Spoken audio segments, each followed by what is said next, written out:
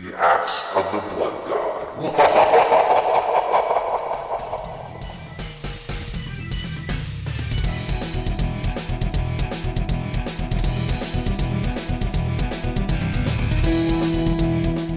Welcome to another episode of Axe of the Blood God, US Gamer's official RPG podcast. I'm your host, Kat Bailey. With me today, as always, my lovely co-host, Nadia Oxford. Hello, hello. And we have so much to cover today in this podcast about RPGs, a genre that we love. Eastern, Western, PC, console, doesn't matter. We love them all. Even occasionally we talk about tabletop RPGs, usually my misadventures playing Shadowrun. Those are I am always literally the best. the worst tabletop player ever, but that doesn't really matter. Or It's maybe all about the having best. fun. Maybe I am actually the best. I think you are. If you're having fun, you're the best. Everyone's a winner in tabletop RPGs, except for the guys who die and don't get their saving rolls. I guess That's something that a dirty millennial would say, Nadia. I think I'm older than you. I don't think I'm a millennial, Cat. Everybody's a winner. Just take home your participation trophy, Nadia. Take home your stupid trophy. I'm channeling Bob right now because I've been listening to a lot of Talking Simpsons of late. So, Has he been making fun of millennials? I mean, he will make snarky comments about the people who make fun of millennials. Yes. I can hear the voice he does it in too. Like, I haven't listened to it, but I know exactly what you're talking about. We miss you, Bob. I actually invited him to come on the podcast today, but he said that he hadn't played Final Fantasy XII in like 9 years, so he wouldn't be joining us. Aw, that's too bad. It would have been nice to hear from him again. But yes, we will be talking about Final Fantasy XII HD as well as a lot of other things. We will be covering both the game itself, the HD aspect, and we will be covering kind of the tumultuous decade that it ended up kind of presaging, which I wrote a bit about on the site today. But first, let's do some RPG news, Nadia. Hooray! There's tons of like little tiny things floating around that we should address. Yeah, first thing to address is apparently there's a Fire Emblem Complete collection, or at least this is a rumor. Like, it apparently went up on a store page, and like everybody like went, "Oh man, Fire Emblem Fates Complete collection for the Nintendo Switch! How exciting!" and also possibly inevitable. Definitely inevitable. Well, Nintendo sure does have a love for Fire Emblem these days. Yeah, and frankly, I would buy a complete collection so fast because I haven't played those Fire Emblem games, and one of the big things stopping me is it's just like 3 games, and I'm not sure where to start and where to go. And if I have all 3 in front of me, ready to go, I will most likely play through them. See, you played Awakening. I played Awakening. So, the correct answer is for you to start with Birthright, continue to Conquest, and finish with Revelation. Yeah, but then I would have to stop and like buy each one, right? Like I don't know. I'm still really confused how it all works. But I bet you could go on eBay and get the Ultimate Edition. Yeah, but I can just sit here and wait for it to come out on the Switch, because let's face it, it's going to happen. Rumor or not.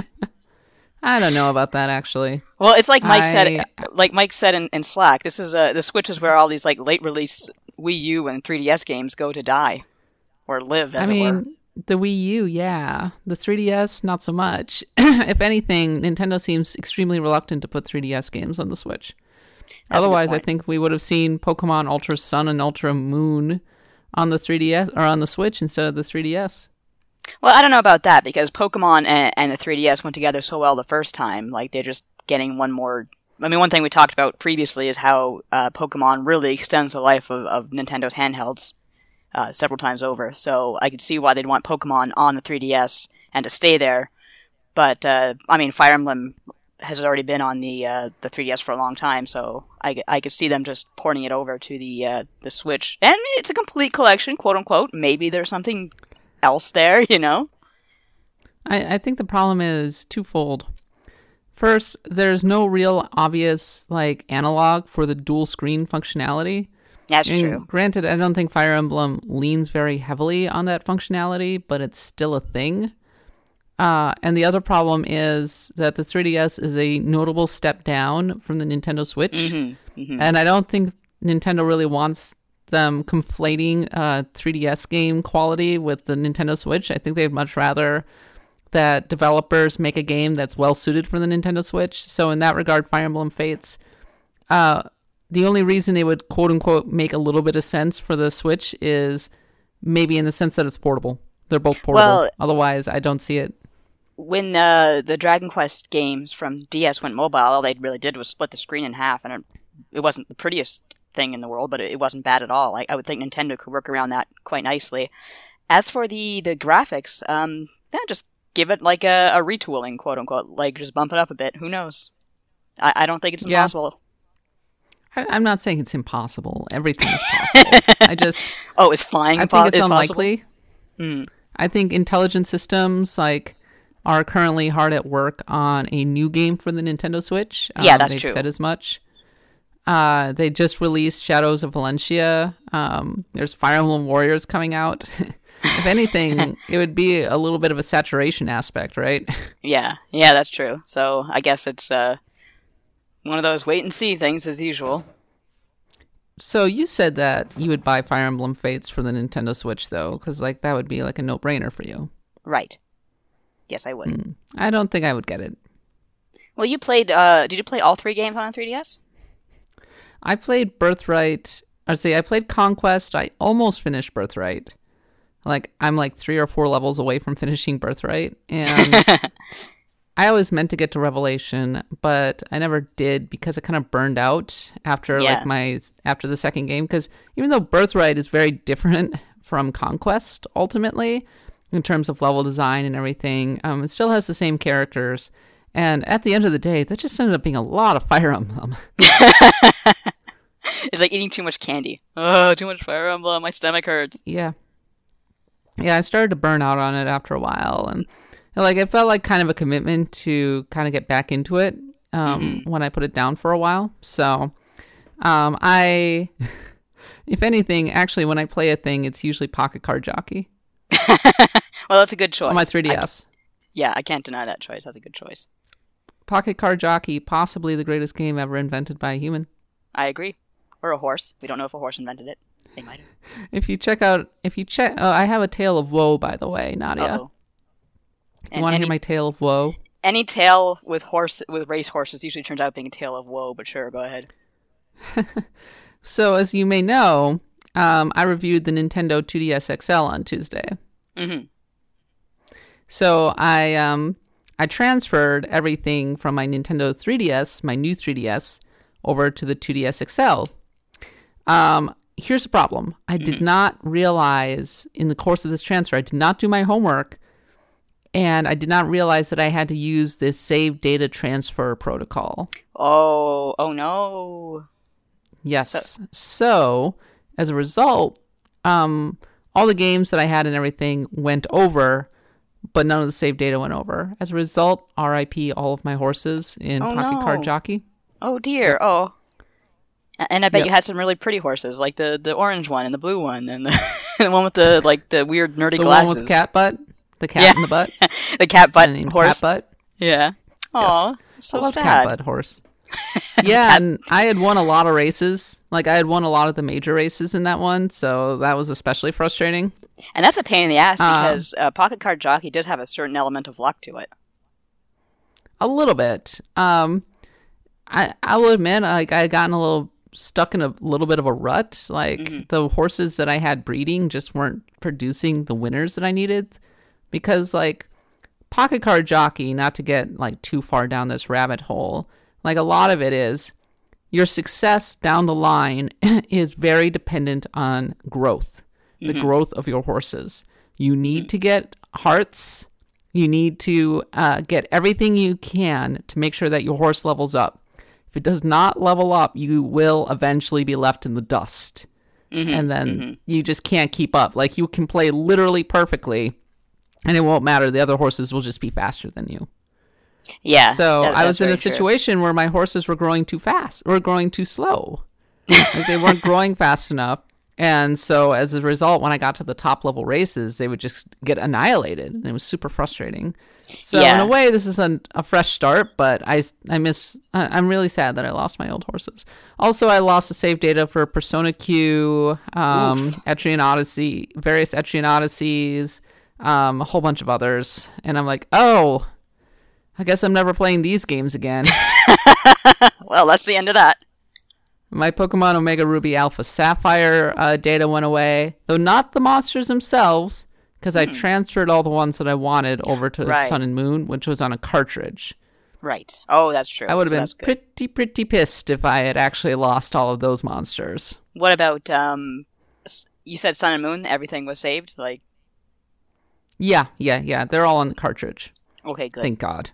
Okay, Well, I have to check, worried but about I think everything is okay. Oh dear, now I planted an idea in your brain. Well, this makes me a little nervous. Anyway, remember kids, when you transfer your 3DS data over, use the save data transfer utility. And of course, since we're talking about Nintendo over here, we can't exactly just go back and, grab that save data and just kind of put it over. Yeah, God forbid. Yeah. God forbid that it be easy and you have, just a situation where you can stick a USB in or something. Or like a cloud save or something. Or just be able to shift over the SD card into a new system. God forbid we you be able to do that. Definitely can't have that. Oh, God, no. Not in the year of our Lord 2017. Do you think this is the future or something? God. Anyway, speaking of Pokemon, by the way, there's some kind of teaser going around. Have you seen this one? Mm-hmm. The weird alien stuff? The Pokemon Mystery Files. Apparently, it's highlights all of the weird alien stuff that happens in Pokemon, and believe it or not, there's a lot of weird alien stuff happening. There's a whole lot of alien, even in the first game, like Clefairy is from the moon. Like time travel stuff. Sun and Moon, like Cthulhu shows up or something. Cthulhu-like monsters come from the monster dimension and, absorb people. It's actually really freaky. It is kind of freaky for Pokemon. Towards the end of the game, when you enter that dimension, you're like, oh, okay. Like the literal Lovecraftian jellyfish going on here. Okay, how you doing? Yeah, exactly. It really freaks me out. So people are speculating that this is a teaser for Pokemon Sun and Moon. Mm-hmm. We'll find out next week, but I I really think that it's just a teaser for some Ultra Sun, Ultra Moon feature. Yeah, like a story within the story, or part of the story itself. If I'm not mistaken, we see the unknown too, don't we? Pokemon Stars is not happening, people. I'm just going to put this out for you. It's not, this generation, not coming out on the Nintendo Switch. Yeah. The second that they said Ultra Sun, Ultra Moon on the Switch and didn't announce Stars, it was dead. It was over. They're making a new Pokemon for the Switch. That's the next generation. It'll probably be out in 2019. That's the one. Yeah, Sorry, pretty everybody. much. So I can see how the Ultra Sun, Ultra Moon, okay, sure, they'll have some sort of alien/star-based stuff, but it's definitely not Pokemon Stars. No. So I expect that it's going to be some cool new feature that they announce in Ultra Sun, Ultra Moon. Something to do with the unknown, probably, because that's the final shot of the trailer. Mm-hmm. All right. Continuing onward. News from the classic fantasy RPG sector. A game called Grimoire Heralds of the Winged Exemplar is finally coming out on PC. Probably. After 20 years. The game was first beta tested in 1998, Nadia. That was a long time ago. Yeah, and made by one guy, and his name is Cleve Blakemore. That's a nice name. And he's been working on this thing for 20 years. It's your classic first-person dungeon crawler, okay? Mm-hmm. Straight out of 1991 kind of look to it. You can have 60 recruitable NPCs, tons of monsters that are hand painted. It looks really cool in a very, very retro kind of way. Yeah. Yeah, I agree. Just looking at it, it's not my cup of tea, but it's the kind of stuff I like looking at. I love those old-fashioned sort of D&D monster designs, and this is specifically meant to be kind of wizardry and Eye of the Beholder and all of that.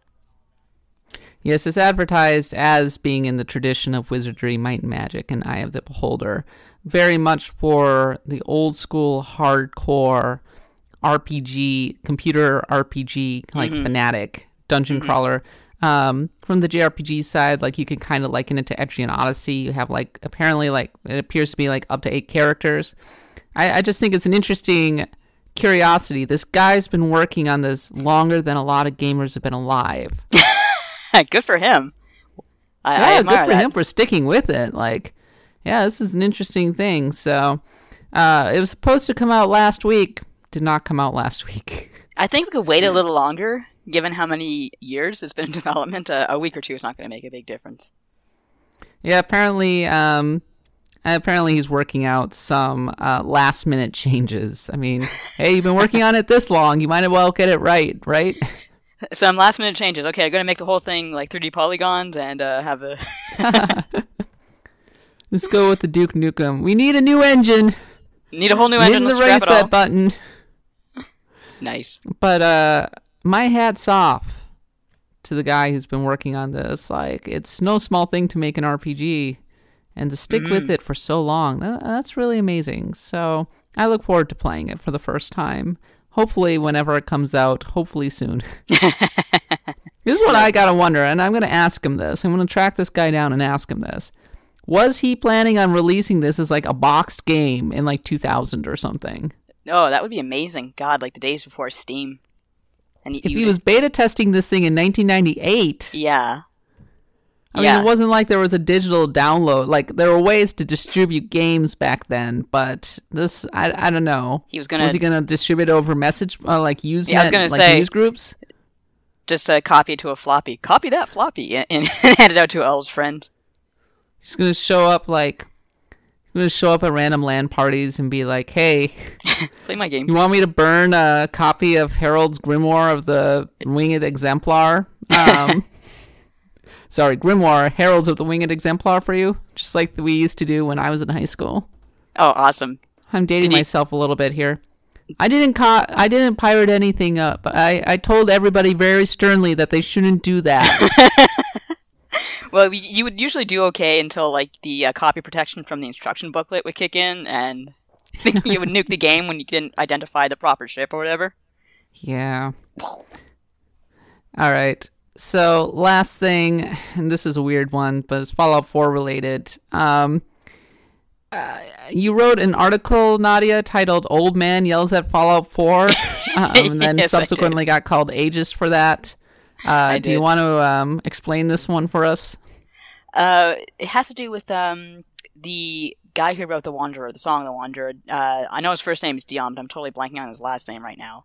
But he basically gave permission to ZeniMax, the parent company of Bethesda, to use The Wanderer for the commercials or to use basically to use the song for Fallout 4, and they used it in a commercial, and apparently, like, he said the commercial was violent, it's just like, selling a violent game to kids, etc., etc., and he's also saying that even though he gave the general rights to Universal to use this song, he had the right of refusal and didn't, ask him, okay, can we use it specifically for this commercial? Here's what the commercial looks like. So, if that's the case, and they had this contract, and it was broken, by all means, okay, sure, that is what that is, then, that's between them. But I was kind of a little bit irritated about the whole, old man, I know I shouldn't say old man, I guess that is kind of ageist, I'm sorry.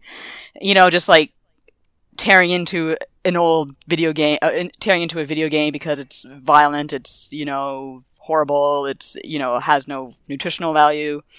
And the thing is, the commercial he's complaining about has no violence in it to speak of. It's just the main character, the protagonist of Fallout 4, wandering, like the song declares, from place to place.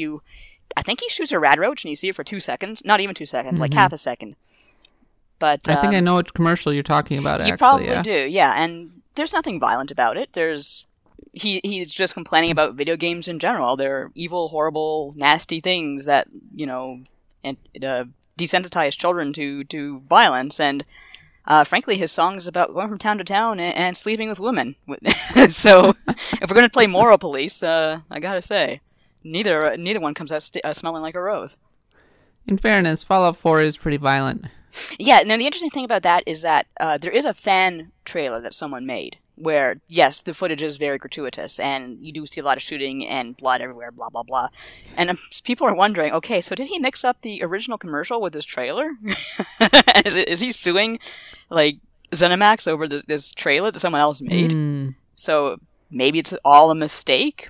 You know, maybe he has a case. I have no idea. We'll have to see how it turns out. He only wants, like, I say only, but he wants $1 million.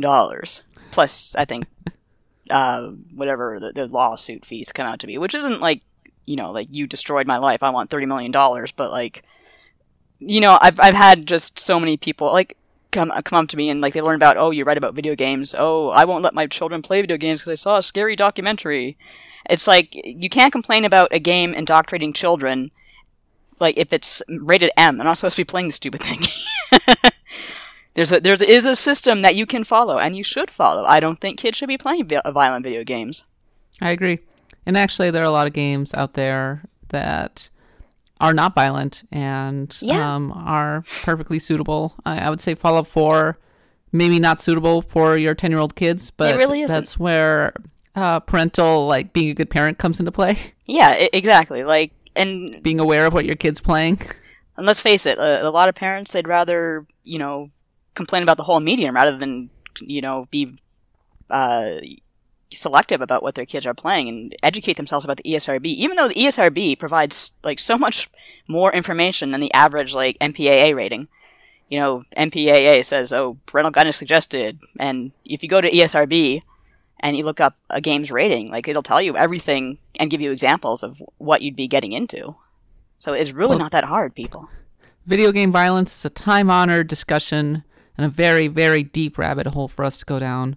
I will, however, say that Fallout 4, while violent, I mean, it does have heads exploding after all. It's not as violent. I would say it's not nearly as violent as, like, many, many, many other games that are out there. No, and one thing I also argued in my piece is that I brought up how, yeah, it's a game where you absolutely can, like, massacre whatever you want, but it's also a game where you can build a settlement, and you know that as well as anyone. You can rebuild from this like horrible nuclear wasteland. Yeah, you can go massacre whomever you want, but the game doesn't really encourage you to do that necessarily. Yeah. Like, there are definite consequences for just walking in and opening fire in a city. Like, yeah, don't do that. You will be like, the game explicitly is like, no, don't do that. I'm gonna kill the bad guys. Make their heads explode. When you do something like that, you see the disapproving vault boy frowning down at you. Well, yeah, that and the police come and arrest you. Or they don't arrest you, they kill you. Like, they just shoot you dead. Frontier justice and all that. You do get arrested in Skyrim. That's true. If you, like, throw bread at someone, you get arrested. If you shoot at anybody, the entire city instantaneously becomes hostile and turns on you, and you get cut down by 5 billion, like, laser bolts. And anybody affiliated, and if you open fire on a faction, that faction is instantly hostile for forever. And there's no way to get away from it, and they will, like, shoot at you forever. So there is, like, whole sections of the game will become inaccessible. So there is law and there is order, and it's not just like the lawsuit claims. It's not just like a mindless murder simulator where you face no consequences for going around acting like an asshole.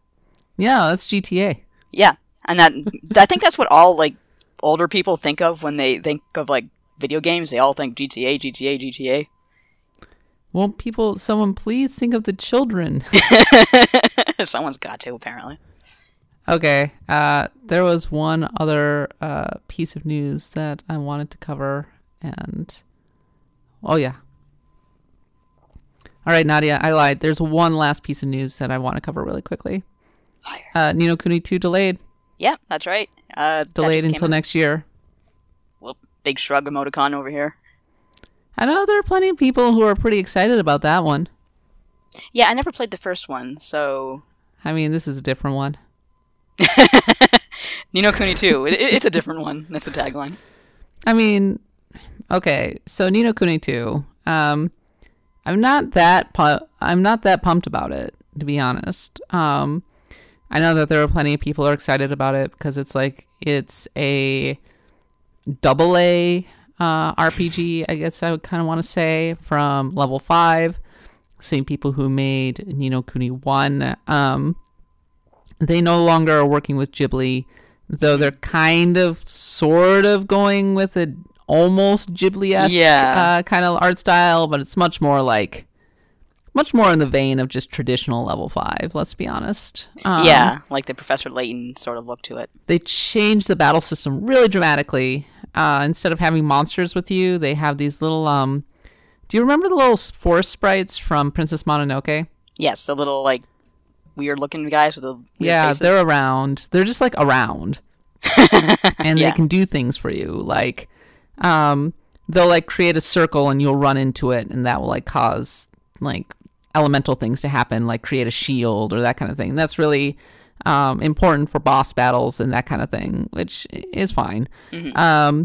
There's the story is about a kid who's like a king, but he's like a young king and he needs to learn what it takes to be king. He's traveling with his companions. He's going through trials, that kind of thing. They're going to a variety of different worlds. One of them looks a lot like China, I guess, and you're finding like kind of a Chinese dragon. I think the battle system looks a little, I want to say just a little shallow. Mm-hmm. And I think the art's okay. Pretty level 5-ish. It's pretty, I guess. And I don't, this is maybe a small consideration, but I don't like how the chibi art of the overworld clashes with the main look of the game. That doesn't bother me so much because I'm so used to, like... It's kind of awkward. Don't like it. I guess it's a little awkward in this day and age, but I'm just thinking back to, like, you know, the really olden days of RPGs, like Final Fantasy IV, where you had the overworld sprites, like, were as big as a thumbnail, and then the battle sprites were a little bit bigger. Also, apparently the president of Level 5, Akihiro Hino, was confused by a question like that got lost in translation, and he thought somebody was asking about online features, but in fact they were asking about multiplayer. And so Hino answered in the affirmative that Ni no Kuni 2 will have multiplayer, but then he said, actually, no, there will be no multiplayer in Ni no Kuni 2. Sorry for the confusion here. There will be online features, not multiplayer. I'm not sure where you'd fit multiplayer into that. Something like Secret of Mana, I guess. I guess so, yeah, but it's not something you see very often. Make it something like a split screen kind of situation where one person controls one character, the other person controls the other, because like I think it's a hack and slash game, really. It's an action RPG. So like there's room within the framework to make it work. True. But yeah. Anyway, it feels like Ni no Kuni 2 just feels like, to me, Level 5's take on the Tales series. I think Katie's really looking forward to it, isn't she? Sure. Yeah. I mean, lots of people are looking forward to it. I'm just like going, it's not that exciting to me. When you tell me that it has a story about a kid who has to learn how to be king, I think of Little King's Story, which was a great game, except I tried to play it on Steam and it was buggy as hell. No, but that's I love the idea, like this little kid trying to grow up to be king, but like he's being kind of manipulated by his, like, really, everyone's so goofy and cute looking, but everyone's just so evil down inside. It was a great game. Too bad it really flopped on the Wii. And Ni no Kuni 2 coming in January 2018. That was supposed to be coming November, right? I think originally. Yeah, it was supposed to come out this fall. So that's a bit of a window to miss, but these days it doesn't seem to matter very much. All the good JRPGs come out in the spring anyway. Yeah. So that's why this one's coming out in the winter. Oh! I'm sorry. If you're looking forward to Ni no Kuni 2, I'm sorry. I will definitely, like, give it an interested glance.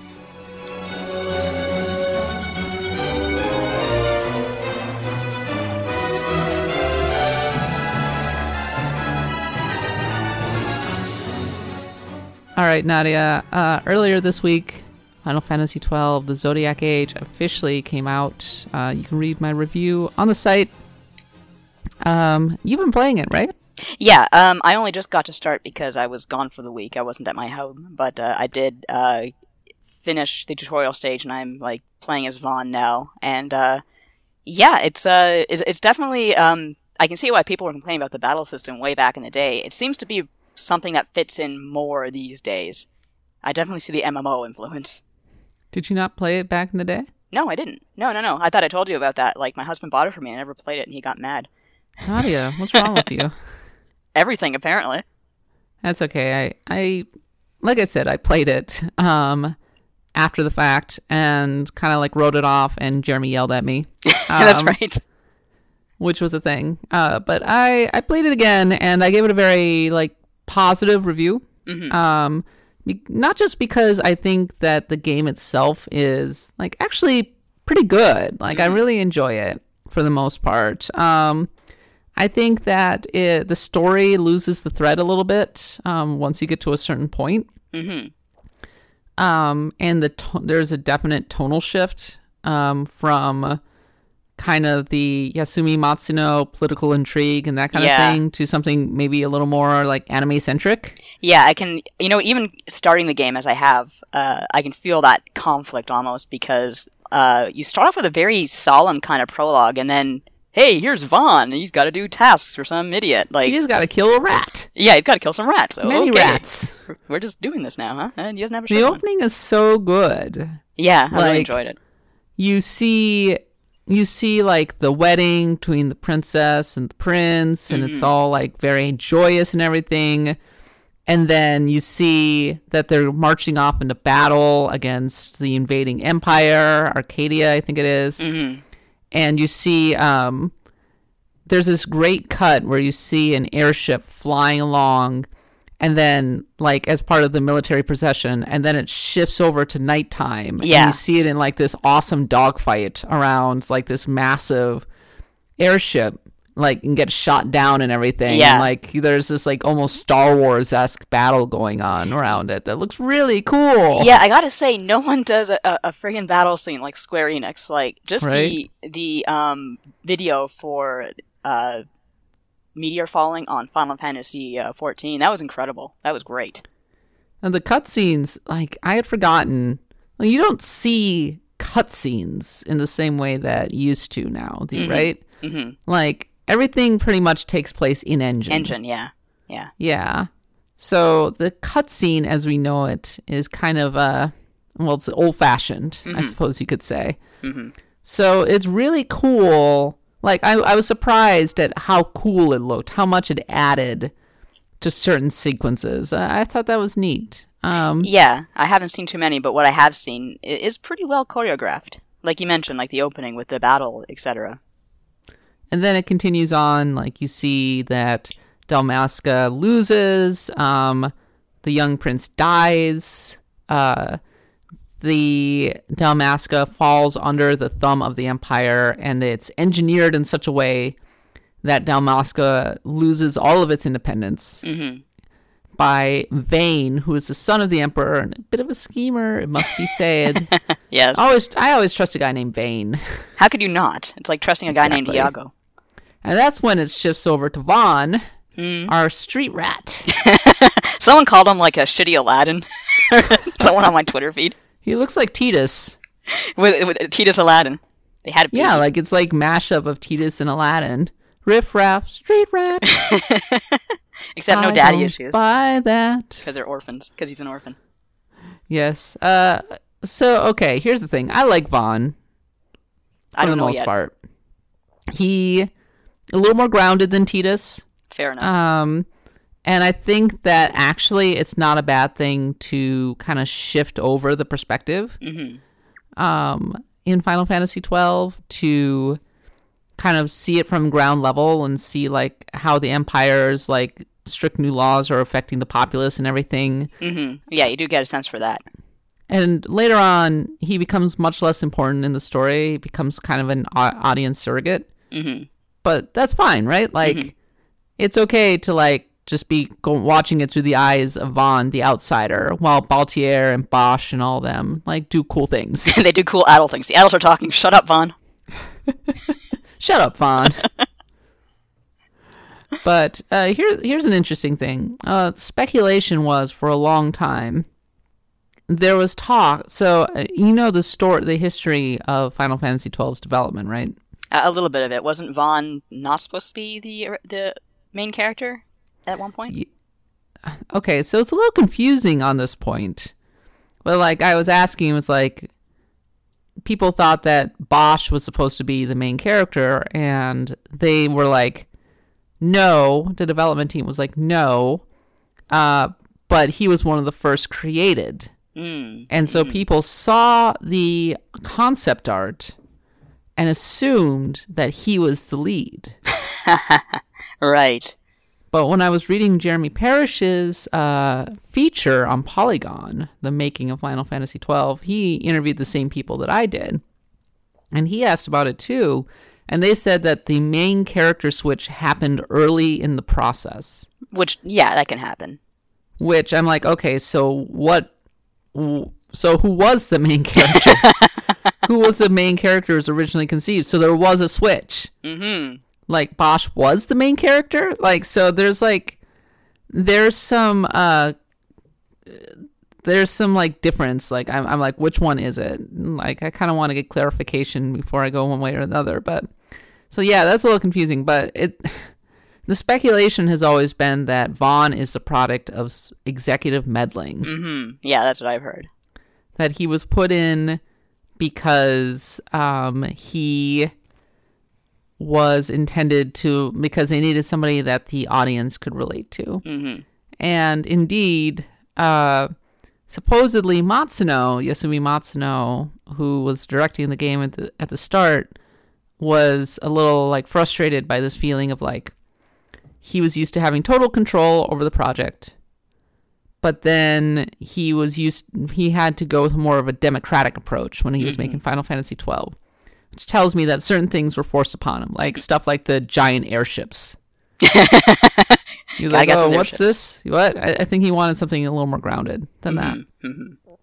So maybe Vaughn was forced upon him. It's an interesting question. Yeah. But the thing that they explicitly said no was not the case was Yasumi Matsuno left the project in 2005 because of health problems, ostensibly. Like he got very sick, had to leave the project. Mm-hmm. I wouldn't be surprised if it were like overwork or something. Yeah, like, overwork, stress, the sort of thing that really happens to Japanese devs a little too often. This happened to the guy who was behind Street Fighter. Mm-hmm. Like he was worked so hard that it was Yoshinori Ono, I think it was. Yeah. Like he was worked so hard that like he basically got incredibly ill and was in the hospital and stuff. Yeah. Yeah, Sad this is a common thing. But yeah, Matsuno had to leave the project, or like he became special supervisor or something. Mm-hmm. And as a result, like some other people stepped in with Akitoshi Kawazu, who had been working on like the Saga games and everything, taking over as executive producer. So the speculation after that was always Kawazu was the one who was kind of behind the tonal shift toward the latter part of the game, and he was the reason why the final act is a little uneven, and like why the story loses the thread a little bit, and things like that. Mm-hmm. And they were like, no, the scenario and everything was always laid out from the start. Kawazu basically just came in and shepherded it to the end. That's interesting. So laying aside some urban myths right there, like Kawazu, like there's so much speculation around this project because it took friggin' 6 years to make. And Final Fantasy games only got longer in between. For reference, everybody complained about Final Fantasy 13 taking a long time to complete. Final Fantasy 12 was announced or was under development by December 2000. It came out in 2006. Yeah. Final Fantasy 13 was announced in 2006 and did not come out until 2010. Mm-hmm. Okay, that's 4 years difference. Yeah, it's a little better. Yeah. But in any case, I'm curious, how do you like the graphics, Nadia? How does it look to your eyes? Everything looks great until I look someone in the face. Then I kind of get a little right? They're like a little too smooth. Yeah, their eyes are a little dead. I mean, yeah, like you can totally see the artifacts of the PS2 in there, for sure, right? Yeah, so I'm willing to give it a pass for that because that's not the first game that's happened to. I can't remember. There was another game I played recently where it was kind of an upgrade from the PS2 era, and it was like, oh my god, if I look at your face, I'm going to flow into hell or something. But yeah, the backgrounds and everything look great, and thankfully it's an RPG, so you're not really looking people in the face too often. You're just kind of beating up monsters. Monsters look fun. Yeah, they redid the lighting engine. So I think that it has had a really positive impact on the clothing in particular. The clothes look really good. Yeah, no complaints about the clothes. Everything else is great.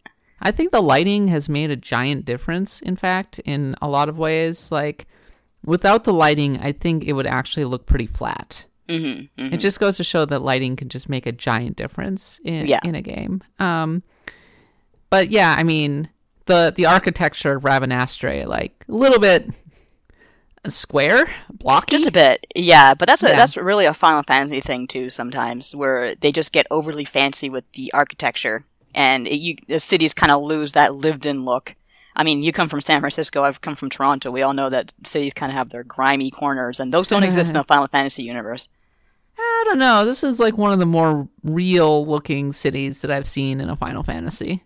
Well, I have to explore it more, but Final Fantasy does kind of fall into that that really pretty sort of city look. Would you say Midgar is like the most realistic looking city in a Final Fantasy? And that place is a dump, isn't it? I actually has the slums and everything. I actually love the way Midgar is designed. You could tell they put so much thought into that. Just the way, God, you have people having shops in buses and stuff like that, and living in whatever they can find. Yeah, that's like a really well-designed city where every room, you could tell they really thought it out. They thought out how this person lived here. It kind of loses that once you leave Midgar, but yeah, I love the way Midgar is designed. Did you unlock the license board yet? I did, yes. I probably did the wrong thing and I selected Archer, but I love Archers. Let's see. Archer, not the greatest choice for Vaughn, unfortunately. Probably not. Not catastrophically bad. Yeah. Vaughn is good as a knight. Really? Interestingly enough, yes. Oh, because I was really waffling between a knight and not a knight, but like an archer and like something more like a thief, something light. Because he looks like it. Yeah. Yeah, he initially seems to be like your kind of common thief type, a lock maybe. Yeah, that's what I had him pegged for. That's why I was really waffling there. Nope, he has some of the highest stats in the game. So does Ash. So, was it Ash? Is that her name? Yeah. Yeah, Ash. Yeah, Ash. Those two have some of the highest stats in the game, so they're a really good choice for knight. Okay, so I'll make Ash a knight, I guess. Yeah, there you go. You can't go wrong with that. Yeah. And then much later, Baltier, I guess, is a pretty good. I think Baltier is maybe a good archer. Yeah, he's a pretty decent archer, and he's a good white mage. I'll probably make him a white mage because I already have an archer move over. But I ended up making Vaughn a knight, Ash into a samurai or a bushi. Fran, who's Rabbit Girl, I don't know if you've met her. She's a black mage. I made Baltier into a white mage, and I made Bosch into the dragoon. Ooh, which one's the dragoon in that one? Because I know there was a lance user, but I didn't pick them. It starts with a U. Why can't they call it a dragoon? Why's it gotta have a U in there? It's like Oolongar or something like that. Okay, I thought so. Yeah. And Pinello is also one of those things, but I never used Bosch or Pinello. My party rotated and ended up rotating between Vaughn, Ash, Baltier, and Fran. When Baltier ran out of MP, I would switch over to Fran because you can switch seamlessly. It's actually in your best interest to keep your entire party kind of rotating frequently throughout, because if any of them die, then you can have backups. That's good to know. Yeah. Yes, exactly. What do you think of the license board? Well, I haven't really gotten really deep into it yet, but I guess I can't go back and change it or change an occupation once I have it, can I? Nope, you're not. What do you think of that?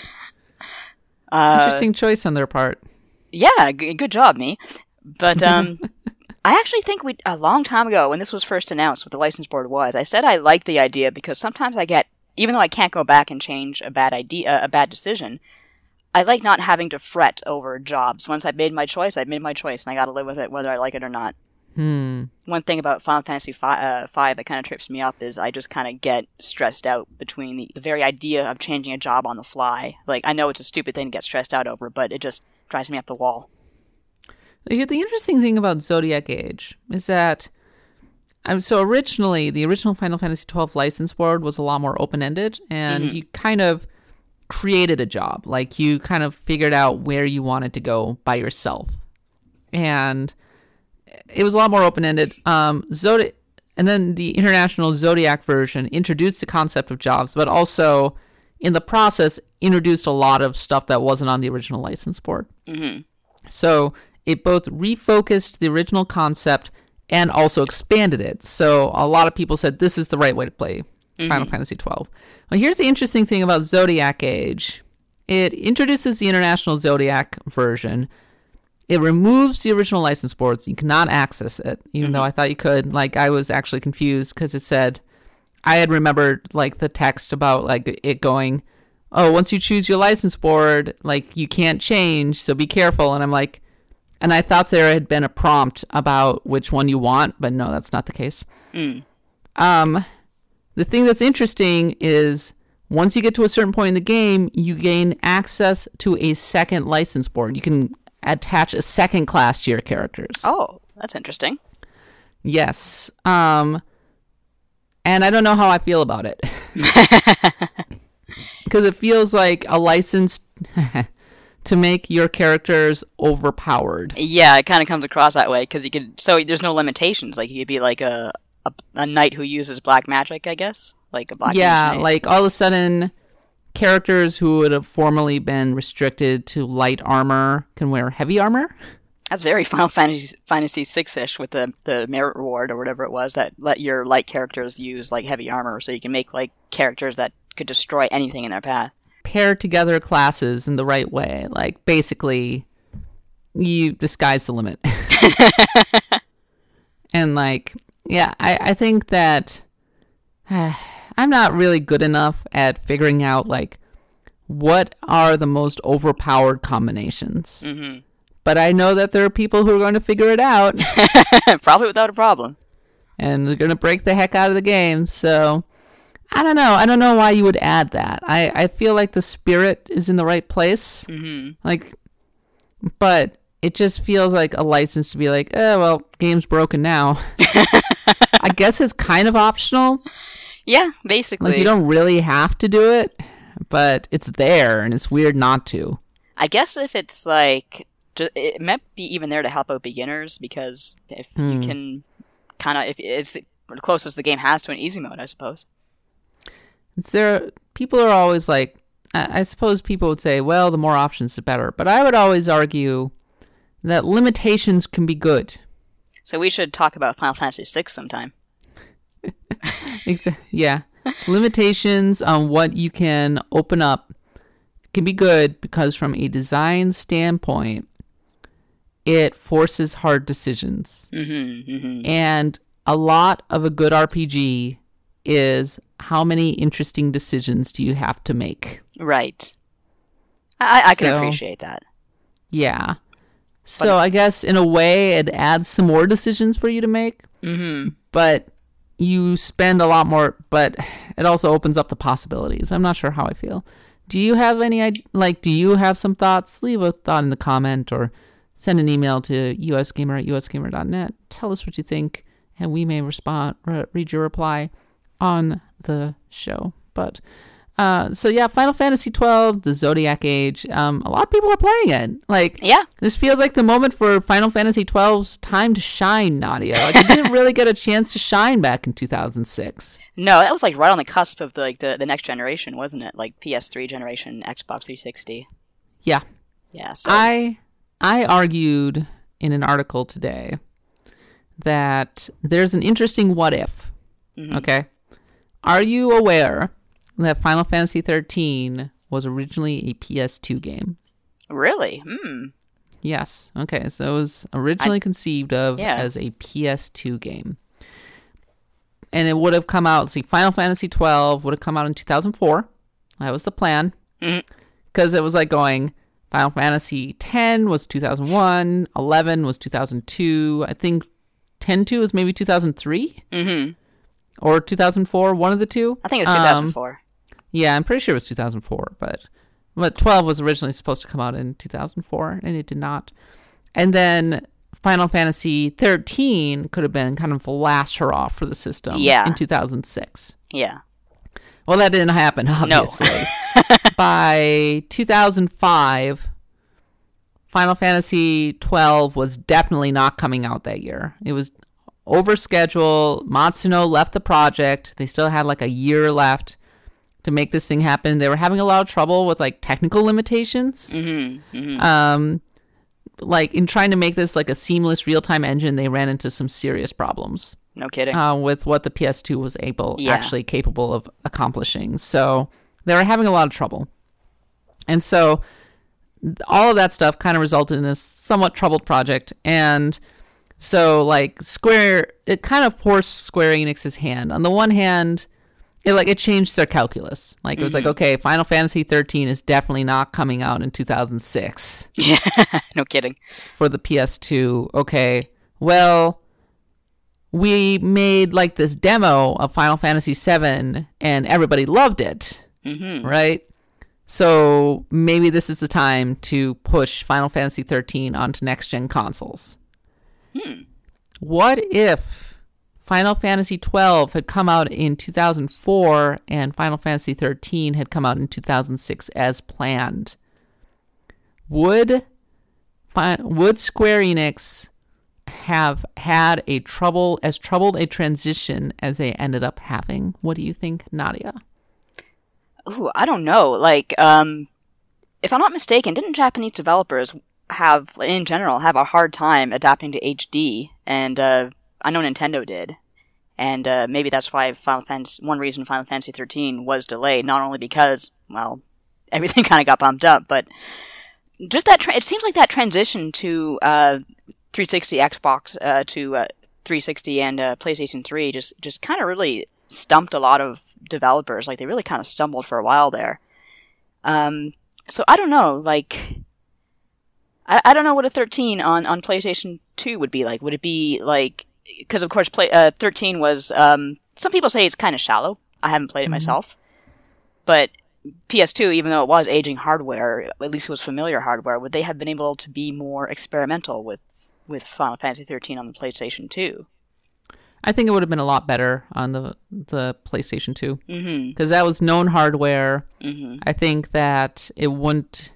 Final Fantasy 13 was such a weird and like painful process for them because they're like making all of these assets and everything, and like they, on the one hand, they had a lot of like they could do a lot of things, but they were also constrained by like how hard the process was, and I don't know, like it would have looked totally different. Yeah, not as fancy, but for one thing, they totally changed over the development team. The original development team was more like the 10-2 development team. And they changed it over to like they built like a whole new development team for this thing. They built like entirely new tool set. Yeah. Like an entirely new engine. Like this thing was wildly reimagined. Yeah. in its move over to the PS3. It would have been a totally different game on the PS2 and possibly better. Like just by virtue of it being on a known system by people who, like, it would have been led by Toriyama and Kitase, and they would have been like, yeah, like, we know what we're doing with this one, right? Yeah. I would contend that Final Fantasy 13 being announced in 2006 put a lot of pressure on Square Enix. It set expectations, right? Okay, well, PS3 is now getting an HD Final Fantasy. When's it coming out? Not this year, not next year, not the year after, right? Where is it? Where's our HD Final Fantasy? That's a problem. Yeah, and they did that, as you said, they did that tech demo for Final Fantasy VII, but that was just a tech demo, and that's very different from making a whole game. And also, I would say that releasing Final Fantasy 13 in 2006 on the PS2 would have given them breathing room to develop the tools they need and have a somewhat clearer vision. Yeah, I agree. Like, I don't know if it's actually the case, but it just feels like they spent so much time on the assets and then didn't really know how to put them all together. Yeah, something like that. And like, I don't know, it just seemed like the development of Final Fantasy 13, like Kitase said, that just the switch over to the PS3 lost them a year and a half of development time. Yeah, okay. I can see that. That's rough. That's a lot of wasted effort. Yes. And on the other hand, You can make an argument that Square Enix had some weird ideas about where they wanted to take Final Fantasy, and that they were screwed anyway. Oh yeah, I can agree with that. In my article, I went back to, it was like, probably the turning point was when Spirits Within flopped in 2001 and Sakaguchi left, and like that was the turning point. They merged with Enix. Like that was a huge turning point for the entire company. Like they changed irrevocably from that point on. Yeah. And that changed everything. It changed their philosophy around the series. I mean, not long after that, we got our first sequel to a numbered game. Yeah, that still blows my mind sometimes. Yeah. It was like Disney, right? Like Aladdin 2. Cinderella 3. Okay, we're doing this now. Which, in fairness, Final Fantasy X-2 was a good game. Yeah, I never played it, but I actually have a friend who was really into it. Yeah, I never played it. You would like it, Nadia. You said I would like it or I wouldn't like it? You would. I might. I had a friend You who's a should really play good Lulu cosplayer.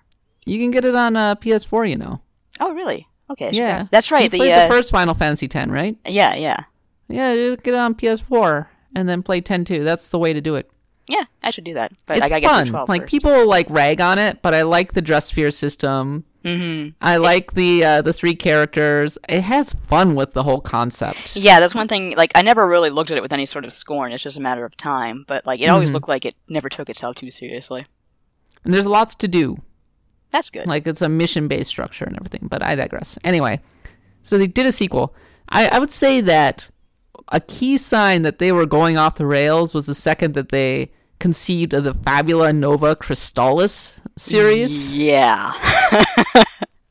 And I was like, and that was one thing I was wondering. It was like, was Fabula Nova Crystallis conceived of after they moved to the PS3? Mm-hmm. No. Oh, really? It was conceived of in 2004, not long after FF102.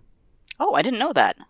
And it sprung kind of out of that because they're like, oh, like this extended universe concept worked well for Final Fantasy. So what if we like did that? Like we just create a whole universe of games. Mm-hmm. Mm-hmm. Oh, and boy. that is where they overextended themselves. They also did the same thing with compilation of Final Fantasy VII. That whole, I think it was a year where you had Yep. everything to do with Final Fantasy VII, except for the remake. They also sprung from that. Yeah. And those games were not good. Well, Crisis Core was good. Crisis Core is the only thing that we got out of it that was worthwhile. Advent Children, not good. Before Crisis, not good. That shooter for the PS2, really not good. Oh god, was that Dirge of Cerberus? Dirge of Cerberus, really not good. I tried to watch a playthrough of that. It was so bad. I was just laughing the whole way. One of my friends was like high on like cold medicine or something, and she was laughing her ass off the whole time. Man, they really went off the rails with Dirge of Cerberus. Just a little. Yeah, I always put that out of my mind, like the compilation of Final Fantasy VII. Ugh. That's the way to go. But I wonder if Fabula Nova Crystallis would have looked different if they had released 13. No, I'm sorry. Anything named Fabula Nova Crystallis is beyond hope. It sure seemed like they merged it with Final Fantasy 13 once they decided to move it over. Mm-hmm. So they wrote a big Bible, like a series Bible for this thing. Aw, that's kind of cute in a sad way. And then it almost feels like the next Final Fantasy after 13 would have become this thing.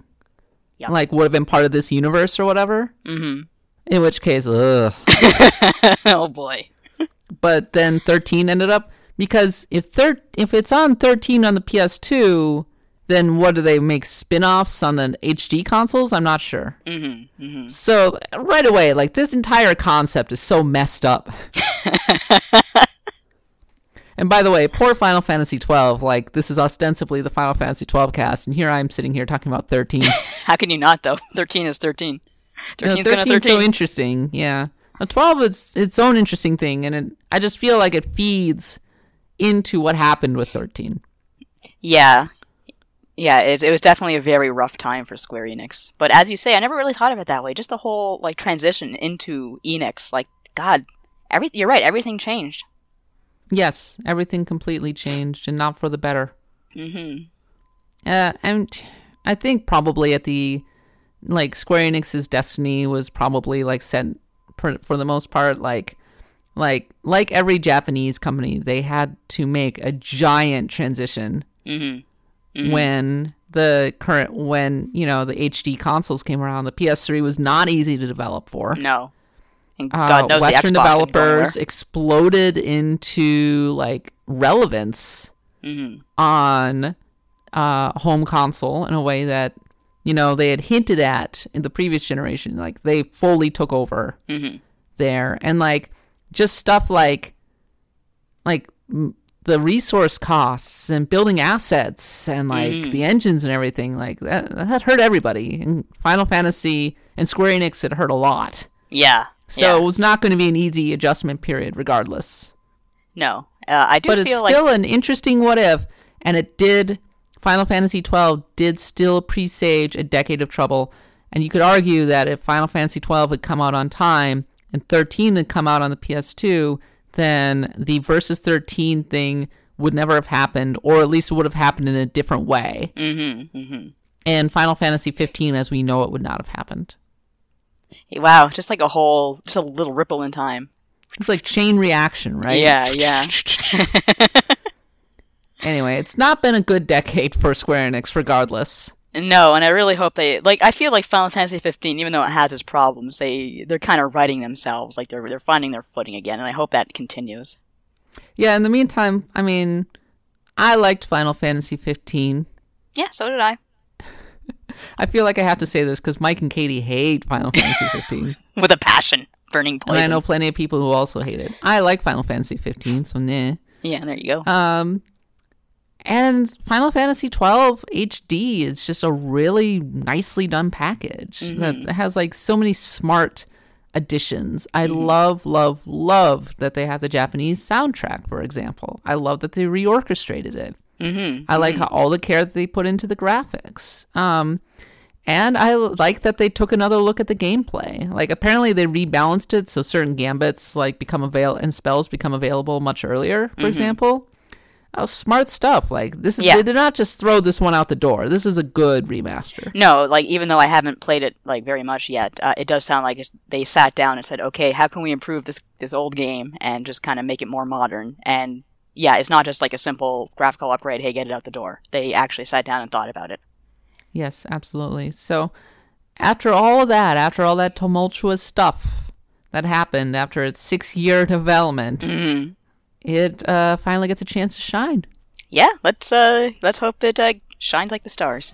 Let's go enjoy it. Yay. Go play Final Fantasy XII HD.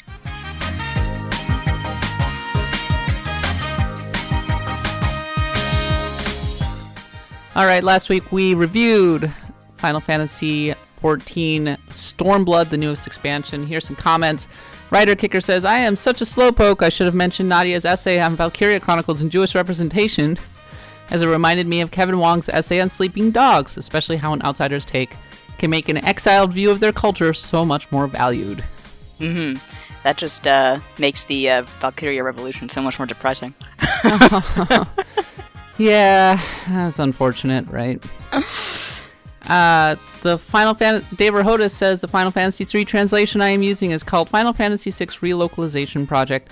It is heavily based on the game GBA translation. So I guess he probably patched the ROM with it. Yeah, that makes sense. Yeah, that sounds like it would be a good... Like we were talking about, like Final Fantasy on the SNES with the Game Boy Advance translation. Good stuff. Satellite of Love says, WoW's story started showing cracks about a decade ago, but really jumped the shark with there has to be a Lich King. And no, don't listen to the dullards thinking it wasn't good before. It was competent before and can't reach that anymore. The only thing I know about Lich King is that Adventure Time's Lich character was originally called the Lich King, but they had to change it because of World of Warcraft. Oh, really? Yeah. Hearthstone is bringing back the Lich King. Actually, the Lich King is one of the best characters in Warcraft. He's great. Yeah, I don't know what's the idea. What's the deal with we have to have a Lich King? Like, was that a thing? I really don't know. I mean, Warcraft. The Lich King was introduced in Warcraft 3, right? Like the whole story is like you have this knight who's kind of brash and arrogant in a like Anakin Skywalker kind of way. Oh boy. And then he finds a sword called Frostmourne, which basically drives him crazy, and he becomes a Death Knight, consequently, and ends up leading the forces of the undead against his father's kingdom and helping them take over.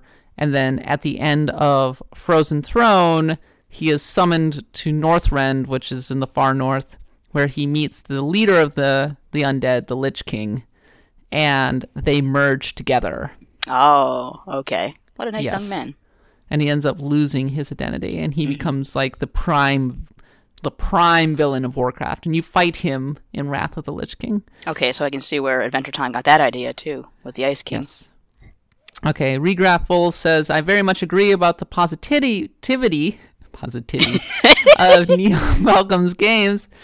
The night I came home after Trump got elected, I went straight to playing some Trails in the Sky because I needed something bright and cheery. In the month that I followed the colorful world of XII, where a bunch of people get shipwrecked and then actually work together to survive, often helped me cheer up. Effective strategy for political action? No, but it did make me feel better. I think he might be referring to XII, or they might be referring to XII, but I could be wrong. I haven't played 7 yet. I've played Arc of Nepotism and or whatever it was called, and Did you just say Arc of Nepotism? That's what I just said. Not quite as good as what you said about titties, but Positivity. Positivity. We should probably. I'm feeling positivity for the Arc of Nepotism. Oh my god, this just went to hell. Tenacious CK asks if Mike could be a steady third chair on the show. I don't know, maybe. We're actually launching a new podcast next week. So Mike will be a steady third chair on that podcast. Smooth jazz with Mike. And Lord Bobry says, the more I hear about 14, the more I wish it wasn't an MMO with an attached subscription fee, because it sounds like something I could otherwise get into. Well, that and my inconsistent internet connection. That would suck. And Adam Hans Jr. sent me an email saying, hey, Kat and Nadia, love the show. I've been playing Final Fantasy XIV since the release of 2.0. Back then, the internet was still full of negativity surrounding the game off the heels of its disastrous 1.0 launch, and the general sentiment was that 2.0 would meet the same fate. However, those of us who were playing it knew that if we had found something special. 4 years later, I still play Final Fantasy XIV routinely with many of the same people I first met in-game at launch, and I am overjoyed to see how successful the game has become. From wiping out on 2.0 Demon Wall to entering Ishgard for the first time, Final Fantasy XIV will forever live in my heart. It's one of my favorite games and one of my best gaming experiences I have ever had in over 20 years. Blood God helps me find enjoyment in my 2-hour Friday commute home, and I look forward to it every week. Keep up the good work. Oh, Thank you very much. And yeah, a really special MMORPG can like bring some of your most precious gaming memories. And I agree. That's really amazing that you've been playing since way even before A Realm Reborn. Like, that yeah, takes some dedication. Because, man, that game did not look good back before A Realm Reborn. Let me tell you that much. No, it's pretty bad.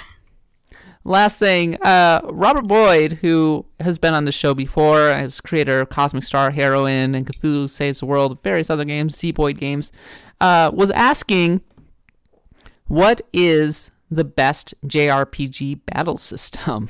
And I responded, I contend that Chrono Trigger has the best JRPG battle system. And I argued that I liked it because it's elegant.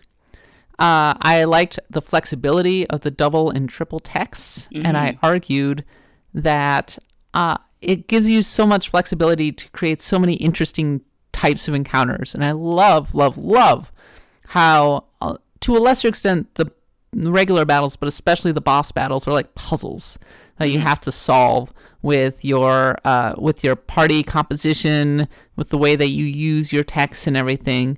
It just works really well, even down to the point where like there's a boss battle that's not even really a boss battle. Like you're chasing him all the way to the end, and then you have him fall into a pit. That's amazing. Yeah, that's my favorite. What are your thoughts, Nadia? Chrono Trigger is definitely up there, and one of the main reasons that is because I can sit here and remember off the top of my head exactly how it works. Like, it's so easy to explain, but so complex at the same time, whereas I'm thinking about it, another battle system I loved, I remember enjoying it very much, was The World Ends With You. But I can't sit here and explain to you off the top of my head, how did that work? You know, it was just a little bit too complex for that. But I don't know, Chrono Trigger, the way combined, like, it was so revolutionary for its time, too, when you consider, like, almost everything back then was random battles, and just the fact that it really let you control what you could go after and how. Like, it was a very sleek, streamlined RPG, all things told.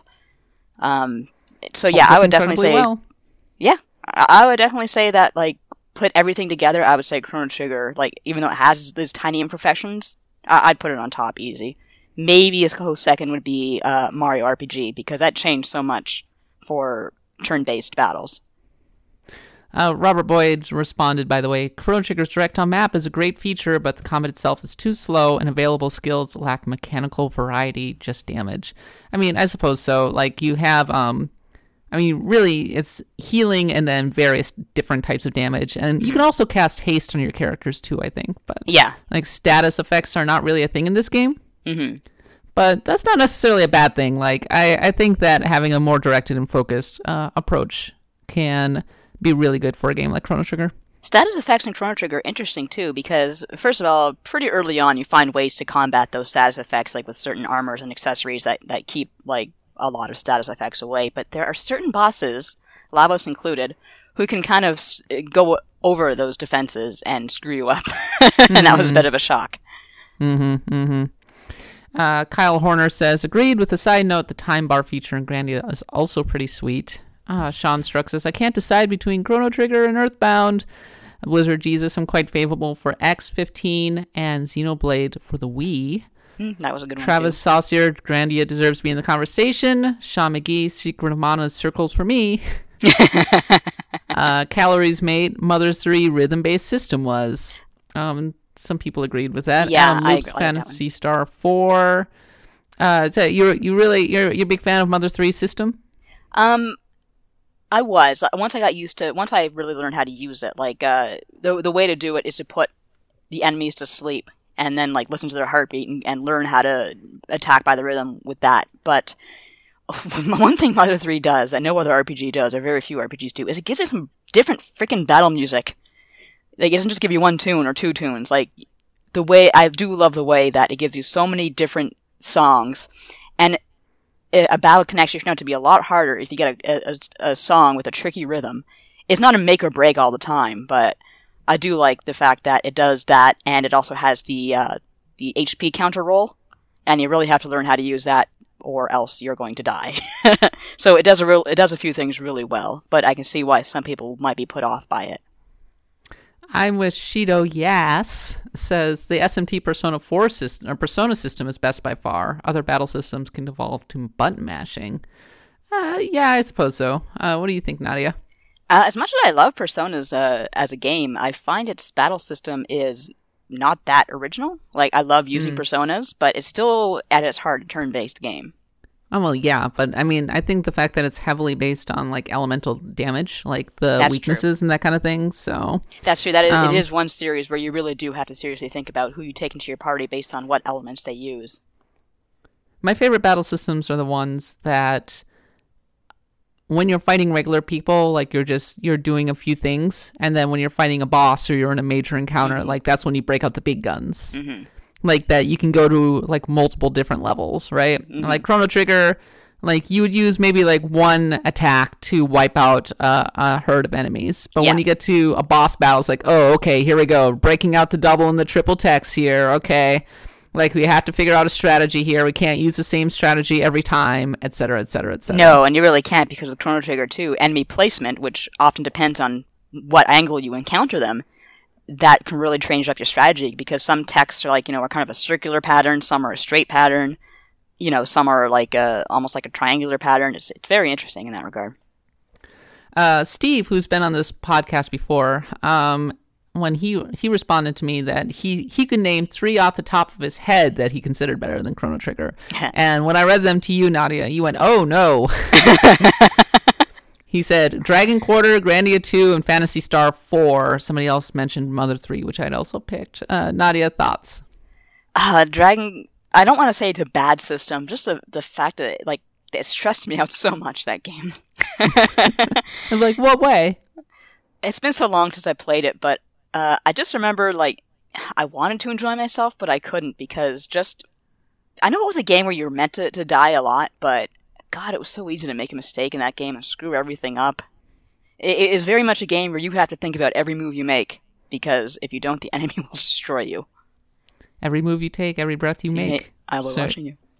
Yes. But maybe that's not really a failing of the battle system, to be honest. That's my own failing, because I'm so used to Breath of Fire being a more traditional, laid-back RPG series. Even though it does have its challenges, it's still very straightforward. Then Breath of Fire 5 comes along. Oh, everything's different now. And, yeah. You'll never fail, Nadia. I have failed many times in my life. Okay, well, this has been a long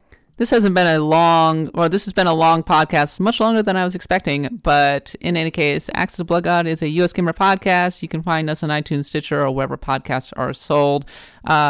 Check us out on social media. Find us on Twitter at USGamerNet, Facebook, USGamerNet, and of course, follow Nadia and I at @the_Capoff for me and at Nadia Oxford for Nadia. I mentioned that we are launching a new podcast next week. We are.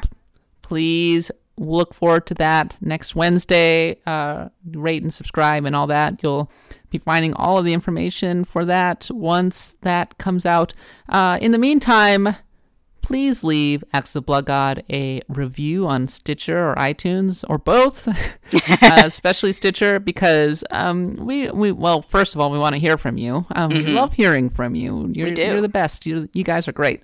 But also, it really helps our visibility to continue to get engagement and those reviews and all that stuff. And of course, like us on Facebook, because, well, you want to hear from us, right? And Nadia's always posting really interesting and goofy stuff. Sure, let's say interesting.